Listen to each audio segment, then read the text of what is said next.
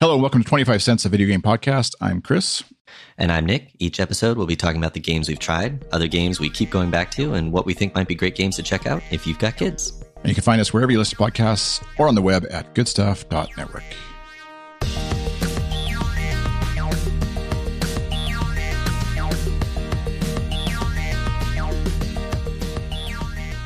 Welcome back to the show. Hey, Chris. How's it going? Good. I always feel like when I say that, after I say that, I think I'm welcoming you back as if you're a returning guest when you're actually yes, as opposed to co-host. Yeah. Yeah. Well, I mean, we're back. We're back on the show. What is it called? It's not on the air. It's on the bits. On the ones bits, and zeros. The bits. The ones and zeros are flowing as they should. We're casting pod, as the kids say. Oh no. No, pod is the sorry. That makes me. I need Kenny's throw up mouth noise sound. Yeah, we got to break out the morning show soundboard here. Yeah, well, we'll see what happens with they're announcing over at the Good Stuff Morning Show. They're doing a what's it called a tree. That's not the right word. Brackets, yeah, for like a soundboard bracket thing to like. Anyways, we'll see what's the winner, and we can maybe bring the best of the best over to other shows. One of the other Good Stuff Network shows. Always a fun listen. Yes. What's up in Console Corner? Let's dive right in. Yeah. So E3 was happening. Most of this, as a current Switch owner, is not super relevant to me, but. No Switch Pro announcements, but one of the things that jumped out at me is during the Square Enix E3 presentation, they announced the Final Fantasy Pixel Remaster. So this is going to be the original console versions of Final Fantasy, I believe 1 through 6. So all of the pixel art era, not the polygon era from 7 on.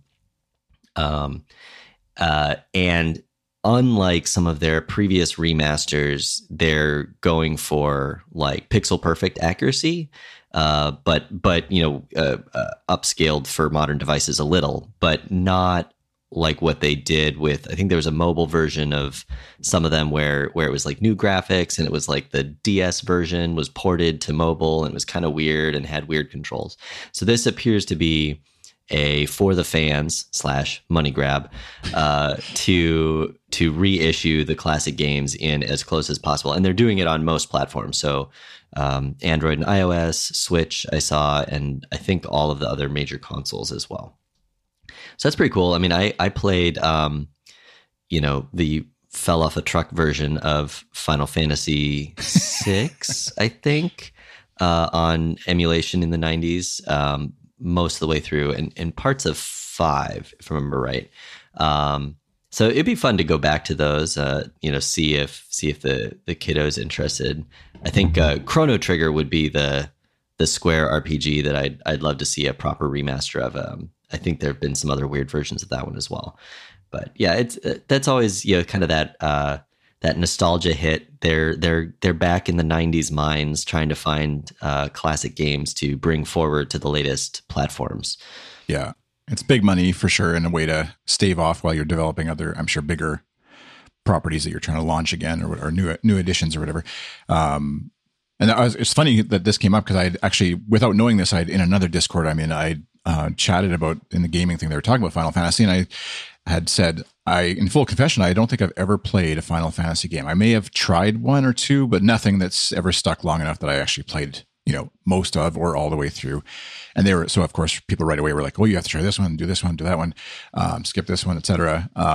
And yeah, it feels like it's a huge time commitment. Obviously, there's so many games. They're big games generally. Yeah, and each game is quite a while. I think in my brain I always mix up. There's Phantasy Star, which is the one I played on the Sega Genesis a bunch, and played through a bunch of those. And so kind of like in my brain, they all kind of mesh together in a weird way. And so I definitely need to, there's a few that they recommended. I forget, like 15 I think is the only one that's available on the Xbox in some form right now. And because a lot of it is Sony, right? It's a Sony property or somehow tied to PlayStation. Some of them were PlayStation exclusives for a while, at least in the I think 7 through, for sure 10 was PlayStation. I don't remember how far forward that went, but yeah. Yeah. So, anyways, at any rate, it is one that I'd love to maybe next winter put it on the list of things. But then again, I always have the Zelda. If there's an RPG to play of some sort, Breath of the Wild is still in the back of my brain as like, hey, you haven't finished that before you like the little brain trigger. And you're going to have to hurry up on that because at the Nintendo Direct at E3, what did they announce, Chris? The Breath of the Wild 2 is coming, and they haven't announced a name. Did they? Yeah, so it's very early days, but and then everybody knew it was coming in some form. Yeah. But now it's official, and so now we have deadline. Well, I don't even know if they did. They didn't announce a release date. Did it was like 2022 or something? No, it's just next year is all they said. So I don't have a firm. I need like a deadline from Nintendo, honestly, to be like, okay, June 24th. 2022 is when your homework is due. And so then June 23rd, I can be like, crap, I have to finish this game. Cram for finals. Exactly. So, but at this rate, yeah, I'll maybe be done in time for Breath of the Wild 2 is hopefully. Yeah. But I saw that your fave Switch game, Hades, is coming to Game Pass on Xbox and PlayStation. And so I actually have pre-ordered it or pre-downloaded it. It's on my Xbox right now, sitting and waiting for me until, I forget what it is, June. Later this month, anyways, it's actually going to be released. So it's ready and waiting to be played. It's funny because I was actually thinking I should watch for it, either a used copy or just go grab it if it's on sale ever at Best Buy, knowing how much fun you had playing it. And then this announcement came. I was like, oh, well, I guess I'll wait. Yeah, because it'll be part of your subscription. Yeah, I should get back to it. It's a really fun action.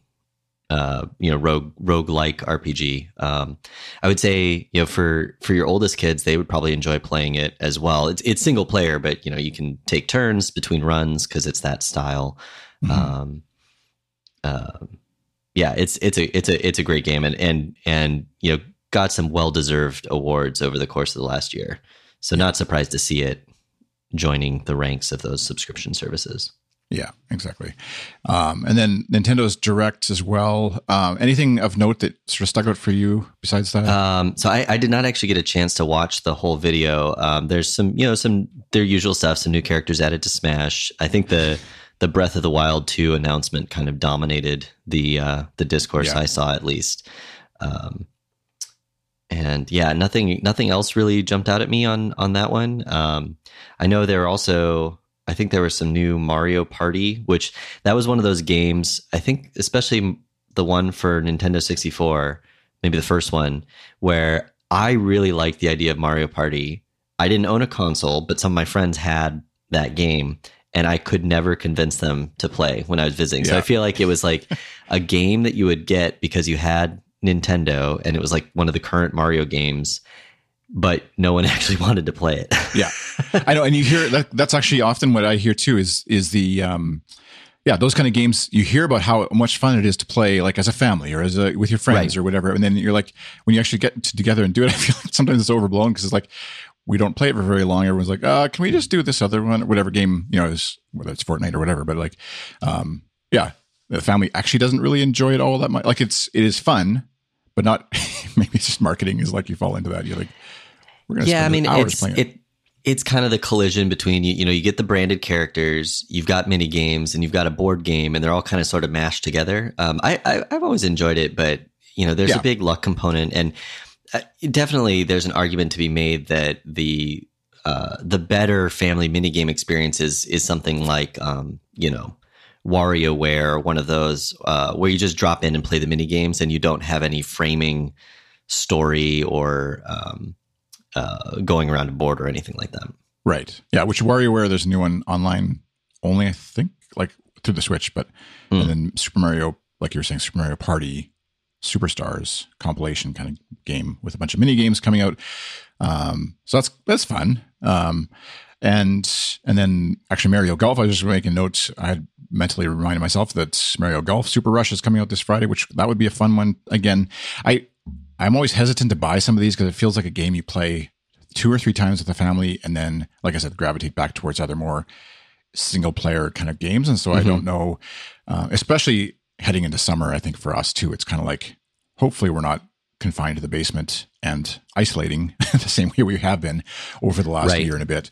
I could see in the fall again or whatever, picking it up. Funny thing with the Switch, just a little aside, is my kids somehow forget that it's a portable device. Like we just did a little day trip this last week and everyone's kind of grabbing a phone or an old iPad or whatever to bring along. And I thought of it myself. I was like, oh, we could totally bring the Switch along. But I knew that that would cause fights with 3 kids and 1 Switch. But, the sort of Nintendo ideal of everyone just like you set it up in the minivan and everyone can just play on the Switch or whatever together. And I didn't say anything because I just didn't want to deal with what might happen. But it's funny how my kids don't, even though they bring it around the house. Yeah, it's smart parenting. But they don't think of it as a thing that leaves the house somehow. It's like I can go to the living room or upstairs with it, but I don't take it outside of the house. So I don't, for better or worse, I guess.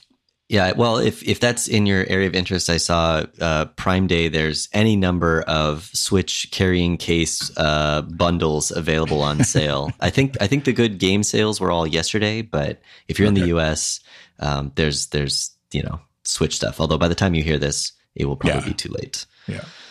And the only other thing in console corner for me was I opened the door. So we have 3 kids. The youngest now, who's 8, has been opened to Fortnite. We played a family game of Fortnite together on Father's Day.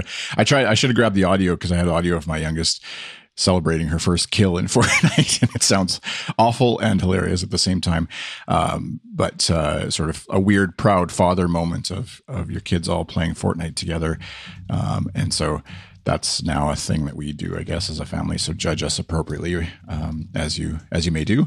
I do find like the Fortnite, even like my oldest wanted to play one of the creative modes where it's just basically like death match where you're just running around. You kill someone, you revive right away in the same arena, and it's just a small little arena, and you have all the guns. Everybody has all the ammo and guns. You're not like running around trying to collect stuff or rationing it.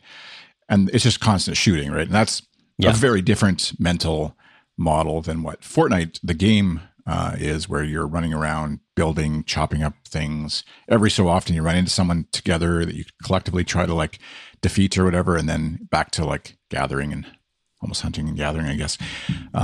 It's a very different mental experience. And so I do find that experience to be fine. I said no to the creative mode for the youngest ones anyways, because it's just constant gunfire, basically. For whatever you think about it, it's just kind of a mental drain on your psyche. I think that isn't always healthy, but a lot of noise. I think Fortnite is one of those ones I keep meaning to try, and I'll have to see if I want to go get schooled by the youths online. I don't think my son is ready for it yet. I think his response to how violence in other media has come up, I don't think it would be for him yet, even though he's 7.5.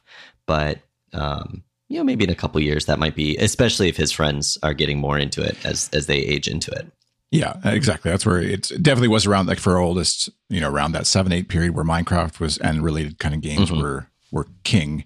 And it wasn't until 9 or 10, as friends kind of brought home this idea of Fortnite that brought to school, I guess, that it kind of became a thing. So, and it's what I love about it is not to convince anyone that they should let their kids play, because I think they'll be fine if they don't, for sure. But what I love about Fortnite is how colorful and kind of fun it is. And maybe that's a sheep in wolf's clothing, or wolf in sheep clothing, I guess, idea too, into the introduction into violence or whatever, however you approach that. But you can play a very chill game. Like it's just a fun world to run around in, run, jump, etc., chop down trees and build forts and stuff inside of it, and almost never run into somebody until the storm sort of forces you together if you manage to survive long enough. But at any rate, that's enough of a pitch for Fortnite for whoever's not on the Fortnite train.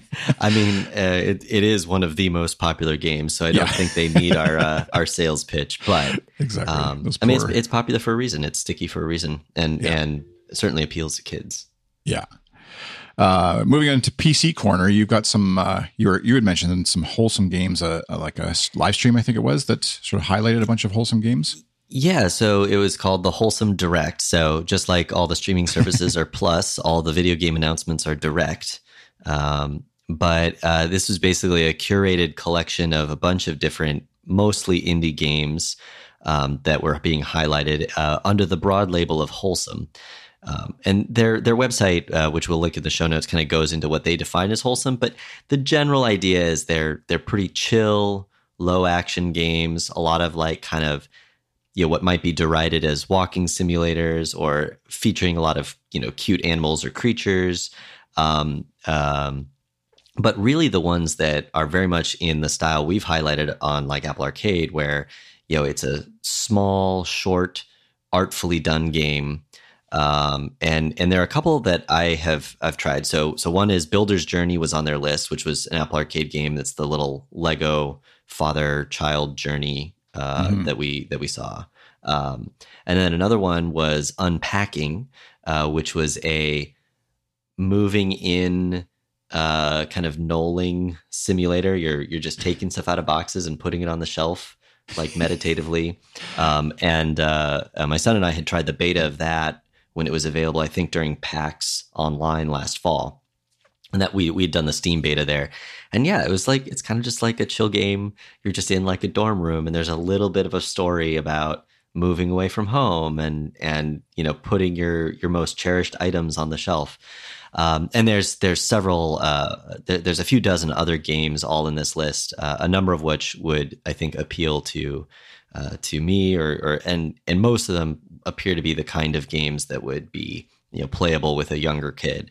Even if they can't handle the gameplay, the art and story would be pretty welcoming just at a glance. So something I'd dig into, although at the moment not really budgeting anything new Steam purchase wise myself.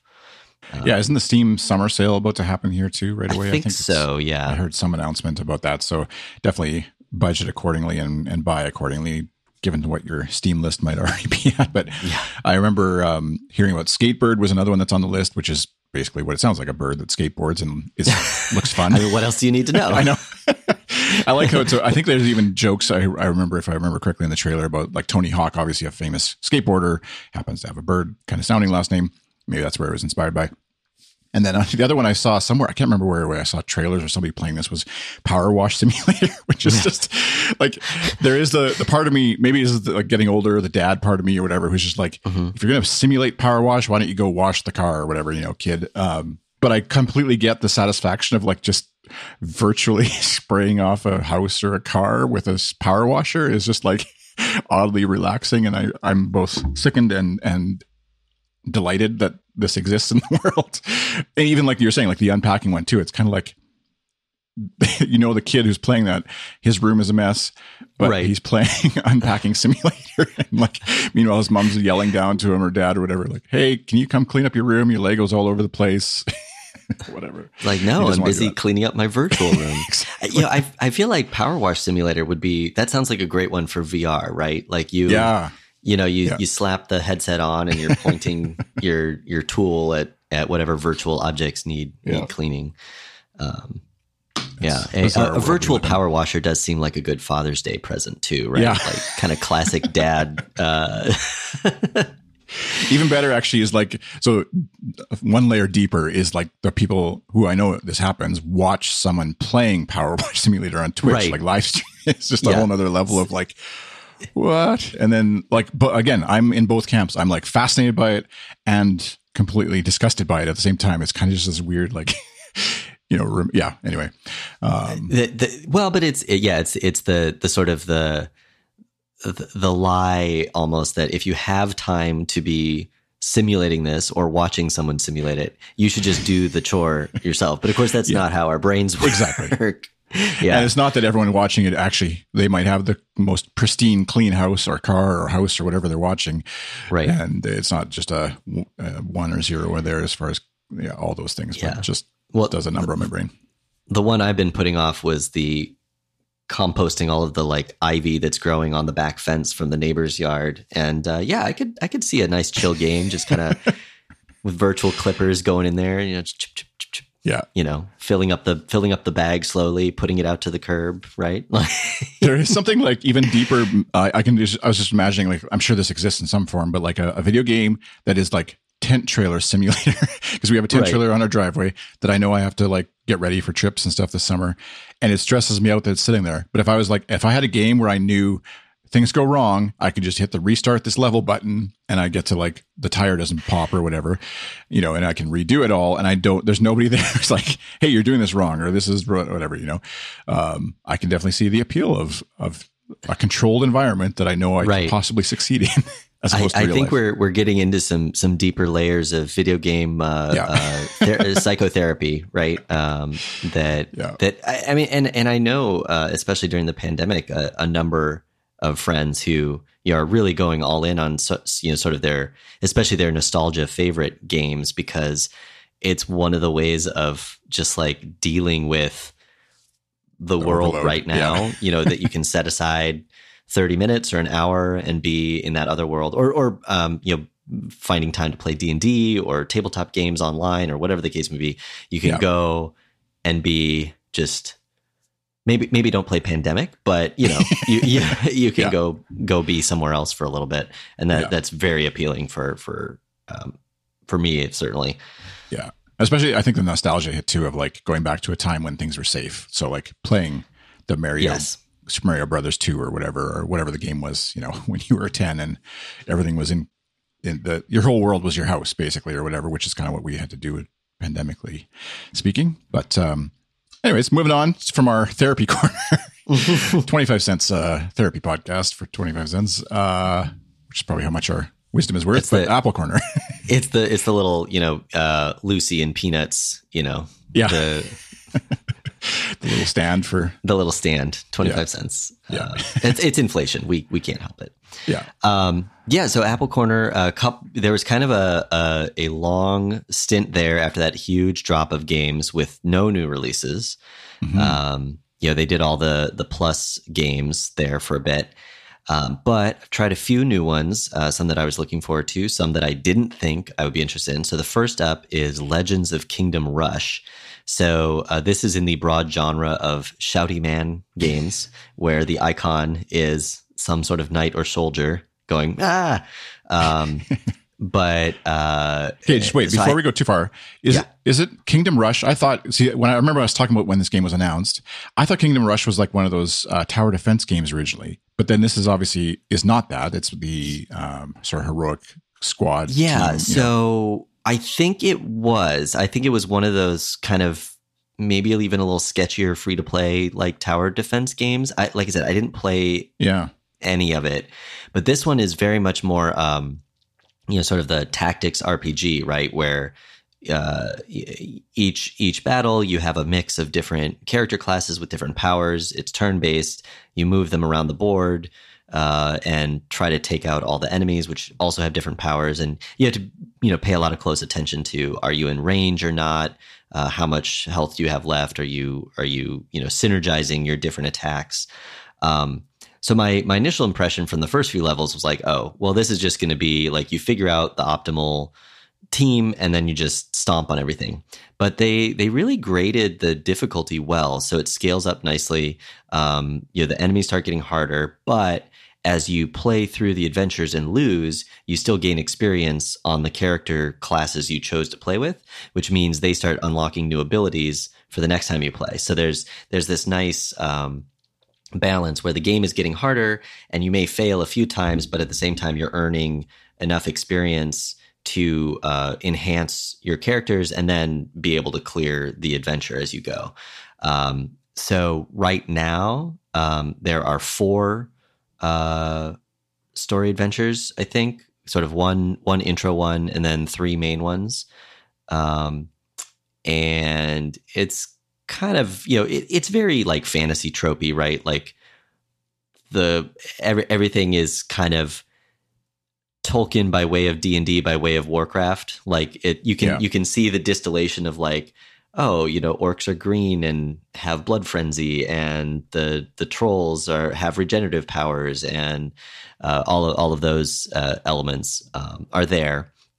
There's kind of a like Elder God Cthulhu evil tentacles angle, you kind of as part of the plot. But yeah, and it certainly looks like something where if they have good adoption and want to keep it going, they'll add more adventure packs over time. Graphics are good. I mean, it's kind of like a fun, bright, cartoony style.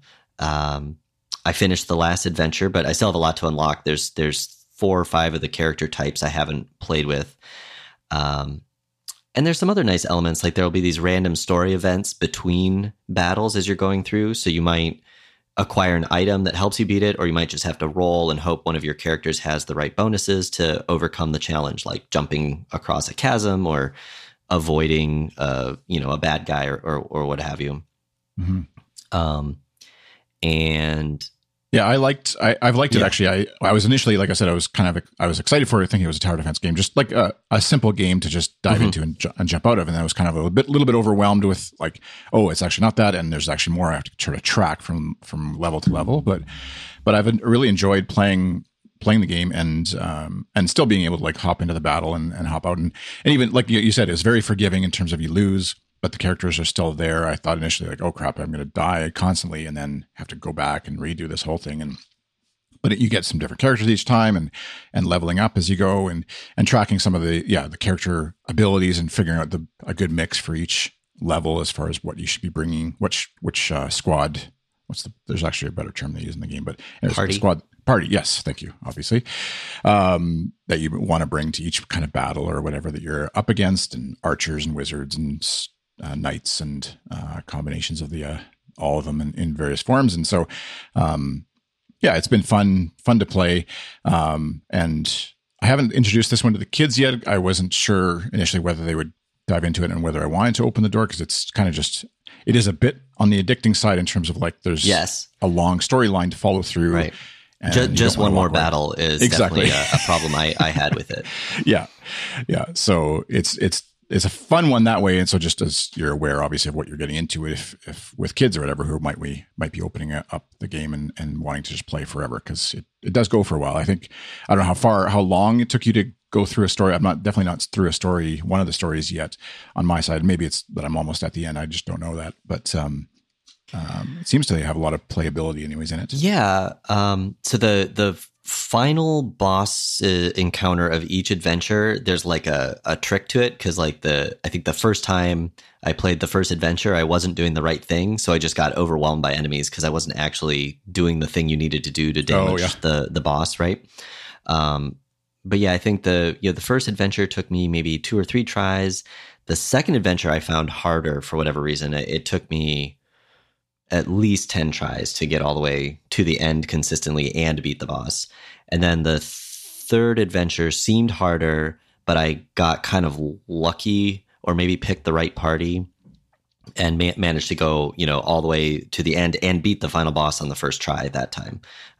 So it may have also been that I had been leveling up all my characters, failing on the previous adventure. So I was actually going into it a little overpowered.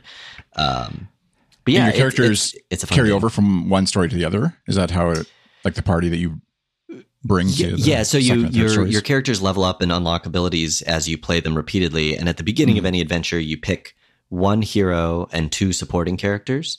And then during the course of the adventure, you'll usually get a random event that adds a 4th character to your party about halfway through, right? Which you can then unlock to start with on a future run. Right. Okay, that makes sense. I wasn't sure. Yeah. It's got that slightly roguelike element to it, that if you're defeated on an adventure, you just start over and you can rearrange your party. There's certain synergies. I think I've been favoring characters that can kind of what would be called controllers in usually the D&D or other RPG terminology, where they can at range kind of move and hold your enemies in place, which allows you to control the battlefield better. So I've been favoring those, but there's various powers that's like, well, if they're stunned, it does extra damage, that kind of thing. So you can start to get into that meta game of what's the optimal party selection. So yeah, it seems fun. I see myself going back to it, even though I've quote unquote beaten the game, and I'll be curious to see if they add more story adventure modules over time. Yeah. Next up it was Frenzic Overtime, which I meant to play, but I actually completely forgot about it until I saw it on the list here. I think I tagged it. This is again going back to the notifications of our Apple Arcade. I'm pretty sure I tagged it as like, hey, let me know when this game is available, and automatically download it. But then it happened, but somehow I missed that it happened on my phone or whatever. So yeah, the notifications are funny because I got it had already downloaded to my phone. I got the push notification on my phone. I also somehow got the push notification on my work computer, which I didn't think I'd even logged in to anything, but I must have used the App Store with my Apple ID or something, right? Yeah. And I got an email. Now, personally, I don't want the email, right? Like it's an email important. with a link to a game that's already downloaded on my devices. Yeah. But I didn't see a place to control that option better. But yeah, so Frenzic is from Icon Factory, which is a long-time Apple ecosystem developer with a specialty in graphic design. So I never played the original Frenzic. I missed it when it was out. But I use Twitterific. Their Twitter client is probably my most used app on my phone because I'm too online or something. It's pretty hard. It's got this kind of fast paced matching. It's not as hard as say like a Super Hexagon, but you're having to flip pieces and match colors and get them into the right spots and try to get bonuses by combining all the colors. I played it a little bit. Like I said, was mostly playing Kingdom Rush, but it's going to be one of those games where I think there's 150 levels to start, and you can kind of see like they'll keep adding more and more complicated things as you go. But it's one of those puzzle type games or arcade type games where you can just drop in, play a level or two while you're on the bus or whatever, and then you're good. So similar to one of our perennial favorites, Grindstone. Mm-hmm. It's pretty hard, but my son is actually farther in the game than me. He's put in a little more time. I saw he got more. What are they called? Squarks, I think, which is the and he likes it because it involves robots. So that's very much his jam. Nice, yeah. And then the other new release, which I did not try because I have the game already in a sense, was GameDev Story Plus. So GameDev Story, I don't know, I must have bought it on the App Store 5+ years ago, maybe. And it's this kind of pixel art simulation game where you're creating video games by leveling up the right team and making up a name for the game and putting it out in the market and seeing how it does. But since it's a simulation game, that's the kind of thing my son definitely enjoys, and he's played the previous one. I think we've played more Game Dev Tycoon on Steam together, but Game Dev Story is a similar vibe. There was an old Mac shareware game I played as like a teenager that was like it wasn't in the Maxis Sim series, but it was something like Sim Movie Maker, and the idea was you were like you're picking your director and your actors and how much money to budget for advertising, and then the simulation runs some math and says, hey, you made this much money, now your movie company can go produce the next film. So it's kind of that style of game. Yeah, and your kid likes it as far as like, because it's kind of like an economics simulator. It's simple enough that he understands and gets it or whatever and wants to play more of it, or is it? I think he likes it because of the theme. It's like video games, you're naming things. I don't think he really clicks with the higher level strategy that you can get into with a simulation like that, but he enjoys it anyways at 7.5. So not going to push him into how to play the right way or optimal way at this age. That'd be a little too much. First, you need to watch 16 hours of economics on YouTube. Please take Econ 1 and then get back to me. It is funny hearing that and remembering back to my own sort of video game journey. And around 10-ish or so, I remember getting into like, I played sports games, but then hockey league simulator and kind of like the simulation baseball simulator or whatever, which is a similar idea. Like, how much do you want to price your hot dogs and do you want to sign this $10 million player or whatever? Like those you do the season and everything. Yeah. Yeah. And like basically just there's no actual graphics to it. It was all just text and like spending hours doing that and preparing me for. You got tricked into doing spreadsheets. Exactly. We had Wayne Gretzky on it. So I was like, oh, sure, I'll play that. Yeah. But yeah, like it's just funny now thinking about my kids, like trying to say, do you want to play Fortnite or do you want to play this simulator that's like a business simulator? And like, I get that it's more than, again, going on our earlier therapy session. It's not just that, obviously. And it's a simplified, more fun version of business for sure. But yeah, it's a funny world. Well, and thinking too, I think I've mentioned before, the times where I was playing like World of Warcraft at a level where I did need a spreadsheet outside of the game to make sure that my like rogue's build was as optimal as possible, because I had to squeeze out that last 50 DPS to beat the raid boss, right? Like, and other games take it that sort of metagame or external to the game simulation aspects to that level if you want to play at the very least. Now, Fortnite doesn't really have that, right? Where there's like, to get really good, you need to go figure this all out.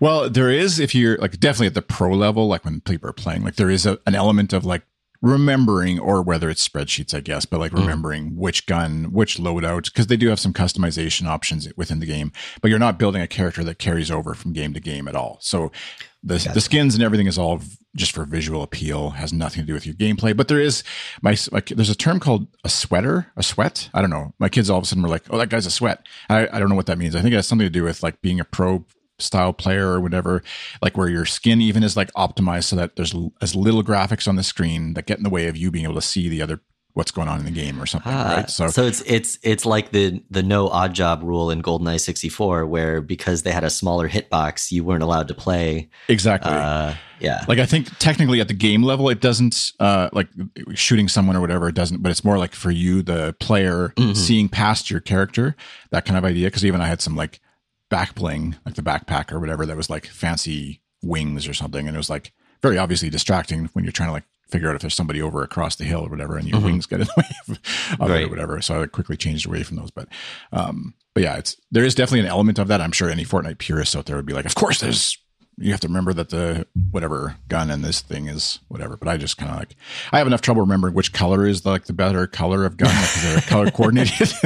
My kids will be like, "Dad, don't take that one. Take the purple one, of course." And like, oh yeah, right. I forgot. But the other one we tried, actually, I just remember, was Crossy Road Castle in Apple Arcade, going back to that, multiplayer. So like my son on his phone and me on my phone, and kind of playing it together. And it's very like low intensity, fun kind of Mario jumping around a world. I think, did you try that one at all? I think you'd mentioned in a previous episode, maybe. Yeah, we talked about it a couple episodes ago. And yeah, the kind of co-op style multiplayer is great because it effectively gets you, it's like basic, platforming, but because as long as one player makes it to the end, you get that kind of, we all succeed. If there's some jump that's really hard for one of the players, maybe because they're younger or less experienced, you kind of don't have to worry about it. You can carry them through that level and then continue together. And I mean, there were times certainly playing where, I kept messing something up, but my son was able to clear, and so we were able to proceed without losing a life. So yeah, I think Crossy Road Castle is definitely a favorite I would go back to. Yeah, it's a good one for like couch co-op style almost. You're not really, you're sort of co-oping, but because you can definitely add, I think, more than two, I think, anyways, for sure. But and have multiple devices playing, and you're just kind of sitting around the room together playing the game. So one quick thing, and maybe there's a whole another discussion that we can table for next time. But this weekend when I was with family, I was going to recommend a game. I forget which one it was. Let's say it was Song Pop Party or whatever. But I was going to recommend it to family. But then I kind of hesitated because it's like, well, I have to explain then that you have to buy Apple Arcade and subscribe to this thing in order to play this game, which for us as gamers and a family of gamers is a no brainer. Like, of course, you'd pay $5 to get this library of games. But then when I was going to tell family about it, it was like, well, it's felt really complicated to explain. Not like the premise is just Netflix but video games, but like to justify playing this one game, you're going to pay $5 a month forever. And so I just didn't. I didn't actually. So I'm just curious if listeners or you, when you're talking to folks, do you recommend Apple Arcade, or is it kind of just a thing you just say, well, there's this game, and they'll eventually figure out that you have to subscribe to Apple Arcade to do it? Yeah, I mean, I think my sister currently has Apple Arcade free from, one of their device purchases recently. And so she'll ask me for recommendations on specific games, or I'll recommend specific games. She doesn't listen to the podcast? I think she and my brother-in-law both have. I don't know if they're listening to this episode. The family thinks, I tried. I listened. Yeah. It's fair. And then certainly in my more game-oriented crowds, I think Apple Arcade is mostly dismissed. Like if their game time is being spent elsewhere, right? Yeah. And I think it goes to what we were talking about the whole sort of App Store market, the other episode of the vast majority of people are playing casual mobile games, which seems like Apple Arcade's sweet spot, but they're grabbing the free ad-supported games. They don't care about it's totally free. They don't care that they're being, manipulated into buying, green bucks or whatever, or interrupted by weird ads for other games that are somehow also ad supported. And there's a whole pyramid advertising angle of all of these games. So yeah, I feel like I don't know how to sell it, and I have not had like much success. I think it's basically, even among the sort of Apple, crowd, it's not even the most popular because of some of the limitations we've talked about around multiplayer and other things. So yeah, I think Apple still has kind of a hard sell there, but I'm still really enjoying it and definitely getting my $5 a month out of it. Certainly, as part, like if you have any sort of the bundle, and I'm sure that's the thing. I was like, chances are they've already, like, they have a family or whatever. They probably did subscribe to the bundle, maybe of Apple One or whatever in some form, because they were like, oh, that's a good deal, I'll just hit yes. And so I'm not seeing, you and I aren't seeing any of those promo pitches that Apple's doing for Apple One, obviously, because we're part of it already, and so the average person is maybe a little more aware of it than I give them credit for. But at any rate, I'm not the salesperson for Apple Arcade, so I don't have to worry about it. I'm sure there's a whole team working very hard on solving this problem. Yeah, exactly. How about in Tabletop Corner? What have you been playing anything lately in the real world?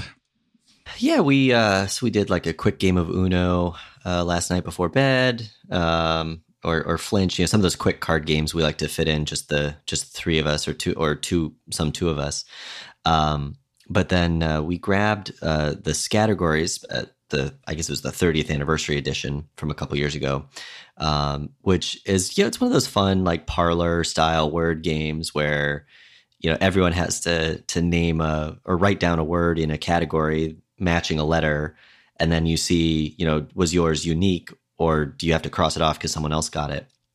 And so we were at my parents last week and played that with, I think, 6 of us, including the cousins.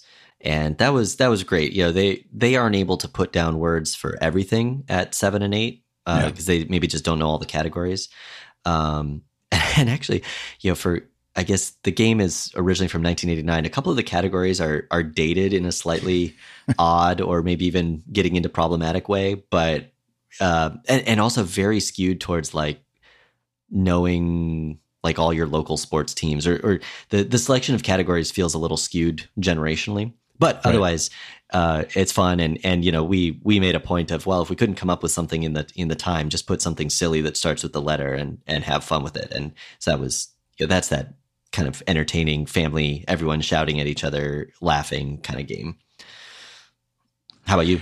Yeah, we that's actually funny because my kids, I think they just had from maybe a previous car trip, we had effectively a road trip's categories, on a clipboard or whatever they were playing in the back. And because all of a sudden out of nowhere, my one son was like, "Dad, what's a letter or a city that starts with M or something?" And I was like, Montreal maybe or whatever. And like, it took us a while to figure out that they were actually playing a game together. They weren't just randomly asking weird questions. But yeah, it's a great one for all ages, and especially if you allow for just creativity with M sounds or whatever the letter happens to be for the younger ones. And then my kids actually, or my oldest got for birthday, got Exploding Kittens, which has been around for a little while. It's from the creator of Oatmeal. And there's another game they have published. I forget what's a game. Well, there's the iOS one, but there's Taco Cat is one. I can't remember what the other one was. Isn't there like a flaming burrito or something one? They're all kind of similarly silly. We have, it's on I need to look it up right now because it's going to bug me. Not Crabs. You've got Crabs. That's the one, which is another fun, especially for that 8 to 15, maybe, or whatever year old. And like adults can play it too. Obviously it's fun, but it's definitely like in that wheelhouse of like the kids go off and play the game in the basement while the adults have talk about mortgages stuff, that kind of vibe. Yeah. And so but anyways, Exploding Kids was fun. I played it for the first time last night with them, and it's a fun, like, random card game that has these, nonsensical kind of rules and weird things that happen and can go by really quickly, or it can take a longer time to play, and there's enough strategy to keep it interesting and go back to, but not so deep that, like, your grandpa or grandma or whoever who only plays Hearts isn't going to ever touch it because it's really complicated, like Settlers of Catan or something. Right. Not speaking from experience, but so that's what we've been playing a bit of too.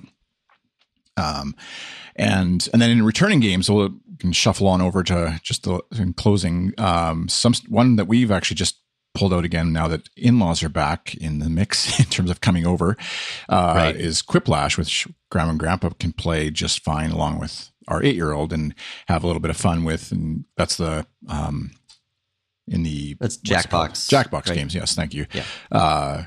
Party packs. They have, I think, it's version 6 that we have and version 3. Anyways, Quiplash 2, I think, is the one we were playing. But they're all fun and good for a good evening. If everyone has a device of some sort, and as long as there's settings in there just to be aware of, that you can make it more family friendly or make it non-US centric as well, which is handy if you're outside of the US, as most of the rest of the world is. and Yes. yeah, there's a few times where like the 8-year-old is like, I have no idea what to push, and there's a button to like fill in the blank for you with some sort of witty thing that, just to help you come up with something if you're drawing a brain fart kind of thing on that spot. But I have to say, or one of the questions was, what's something that won't be around in 25 years? And when my son put Grandma and Grandpa, Oh no, they weren't playing with us in that game, but we've since told them about it. But it was just like, it was the perfect answer. That was also the most horrible answer. yes, yeah. Anyways, we had a good laugh. Confronting mortality. Not And a wrong, 11-year-old. but Yeah. maybe not something you say to Grandma and Grandpa. Exactly. So how about you? What have you been going back to? Yeah, so the Jackbox games are a regular fixture at work. We'll try to do some video games like that. But I went back to Song Pop Party briefly because they sent me a notification that there was a Father's Day event. So I played enough rounds of the right playlists to unlock a dad avatar wearing a baby in a baby Bjorn kind of thing. Nice. So that was fun. And then, we had kind of haven't been using the Switch as much lately, but we fired up Mario Kart and have done a couple rounds this past weekend, just a few Grand Prix, and that's fun. And we're at the point now where my son does not like lose control and start going backwards anymore or anything like that. And we actually bumped it up to the 100cc speed. For a little added challenge. So it's fun, kind of we're moving up the learning curve on the game a little bit. Yeah. Sorry, I'm just recording a quick thing for the, I just remember we have Instagram for good stuff. So putting a little filtered, I'll edit this out, but Okay. a little filtered thing on the Instagrams. You just stopped talking sooner than I thought you were going to. Oh, I No, trailed off. I'm sorry. No, it's totally fine. Okay. And I was listening, but I wasn't, obviously. So what I like about Song Pop Party is, again, going sort of like which one? Crossroad Castle. Easy to grab a device. You can actually, what Song Pop Party does really well is sets up an invite link to share it with somebody fairly easily from an iPhone, where you can send a message to a friend somewhere else to join the game or in the room. And makes it easy, at least in our experience, to like quickly add people to the game in a way that isn't confusing. Multiplayer very easily. And it's just kind of a light, fun game in the similar vein as Jackbox, and totally should be something that you could pull out, especially on the Apple TV. It's kind of handy to have that set up and ready to go. So, all right, listener feedback. You had a note from Fimian. Oh yeah, my friend Andrew mentioned that he was enjoying the new Frenzic as well, that we talked about a little bit earlier. And then I think in the Good Stuff Discord, we had said last episode about using your Steam library in one of these game streaming services, and listener Fimian mentioned that GeForce Now, their service, does support enabling some of your Steam library for streaming. You can't just like open Steam and play anything. And it sounded like it had there were some licensing things involved where like it doesn't seem like if a game is in your library that you shouldn't just be able to stream it to where you want it, or play it on whatever device. But I guess for copyright purposes, it is considered a performance or redistribution or something. So NVIDIA has to get permission to allow certain games to be streamed. And presumably it's similar for some of the other streaming services like Luna and what's the Xbox One xCloud, I think they're calling it. xCloud. If that was the original name or the selection of games available to be streamed is partially dependent on the deals that the platform owner can make with the game distributors. Yeah. So it's an added wrinkle to the, well, I don't want a big hot gaming PC with a graphics card I can't buy in my house. I'll just I have a big pipe to the internet. Why not just play any game from there?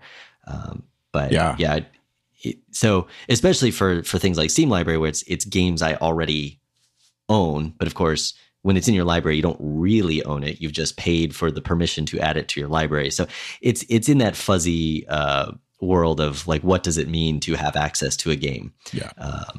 It's about to get really confusing, honestly, because I saw like Microsoft's announcement of that they're pursuing not only xCloud, where you could stream it, say, on a browser, but they're actually potentially getting into hardware development of streaming boxes that would be not like an Xbox, but just a box. It's like kind of like what Steam Cloud did, I think it was, or Steam Link. Steam Link, yeah. Similar idea where you just buy the box, HDMI it into your TV, and that streams your latest video game to your box rather than worrying about having the hardware in your house. And they said very explicitly, we're doing both. Don't worry, we're not abandoning consoles. But with bandwidth increasing, it doesn't take a genius to imagine a world where they would love it if they don't have to ship out new hardware every 3 years and develop that. They can just build a server farm, upgrade the server farm, and charge you to rent the games effectively. So, well, and it's the classic, it's subscription revenue, right? That's what everybody wants if you're a company with content. And if I remember right, most consoles are sold at a loss, right? Like unlike mobile devices, the consoles are sold at a loss, and then they make it up with the game licensing fees and other stuff. Yeah. You can see why it might be easier to build out that server farm and just from like cloud efficiency perspective, right? Like you don't need a slot for everyone all the time because people are playing at different hours. And where it'll get tricky is really, and this is especially true in geographically large countries like the US and Canada, where that latency and bandwidth are not very evenly distributed. Near a big city, you can probably get pretty easily a big fiber pipe these days, gigabit connection. But it could be just like across the street, you're stuck with like 10 megabit DSL because of how the wiring is locally. So that'll be, I think, one of the challenges for that approach. Yeah, and it even gets messier when you're like, even right now with Fortnite, for example, they bought the app House Party, which is like a communication app for kids or whatever, chatting and video and playing little games together. But you can stream from Fortnite into House Party. So if your friends can watch your game and comment and stuff, but it's not like you're not streaming from my console, taking the visual of what my console is outputting on HDMI or whatever and streaming that. It's just at the Epic Games level. They take the bits and whatever and recreate the game for House Party, right? So it's not a literal stream of my device that I see, my TV, whatever. They're just recreating it inside of House Party. Interesting. And so it's this weird kind of like, because I was like, how are they doing this if I'm not streaming it? They're not grabbing my Xbox or whatever feed. Right. It's like we're just recreating the game like they have to anyways for other players where everybody's playing. Right. They're synchronizing the game world. Yeah. Up in the cloud. Yeah. So that's a really interesting approach. Yeah. You could imagine that applying for streaming, like basically for Twitch streaming, right? Any online game is, if the game exists in the cloud already, why not just render an optimized feed from the cloud to the viewers instead of, you pulling it down, recording it locally, having all this equipment, your stream deck and whatnot, and sending it back up to then be video processed and sent back down. Like it makes sense from an efficiency perspective, but it also has some interesting limitations around control and so forth. So the legal stuff of that gets it really fascinating pretty quickly. If you think about like right now, the streamers are in control of what they're putting out. But if Xbox makes it super easy to do all that streaming stuff, and suddenly Ninja is like, I'm on Xbox only, but then Xbox says, we're going to add ads to your stream or whatever. Anyways, we're getting way in the weeds here of like a really interesting conversation, but beyond what we're probably have time for. Maybe we should cut this for time and follow up on that next episode. All right. So thank you for listening to 25 Cents, our video game podcast. Video game. I think I said that right. You can find me on Twitter. Well, not in June. After June, you can find me on Twitter at iChris. And you can find me on Twitter and almost everywhere else as Ultra Nerd. That's NURD. You can find 25 Cents wherever you listen to podcasts. Be sure to check out our Good Stuff Patreon, patreon.com/goodstuff.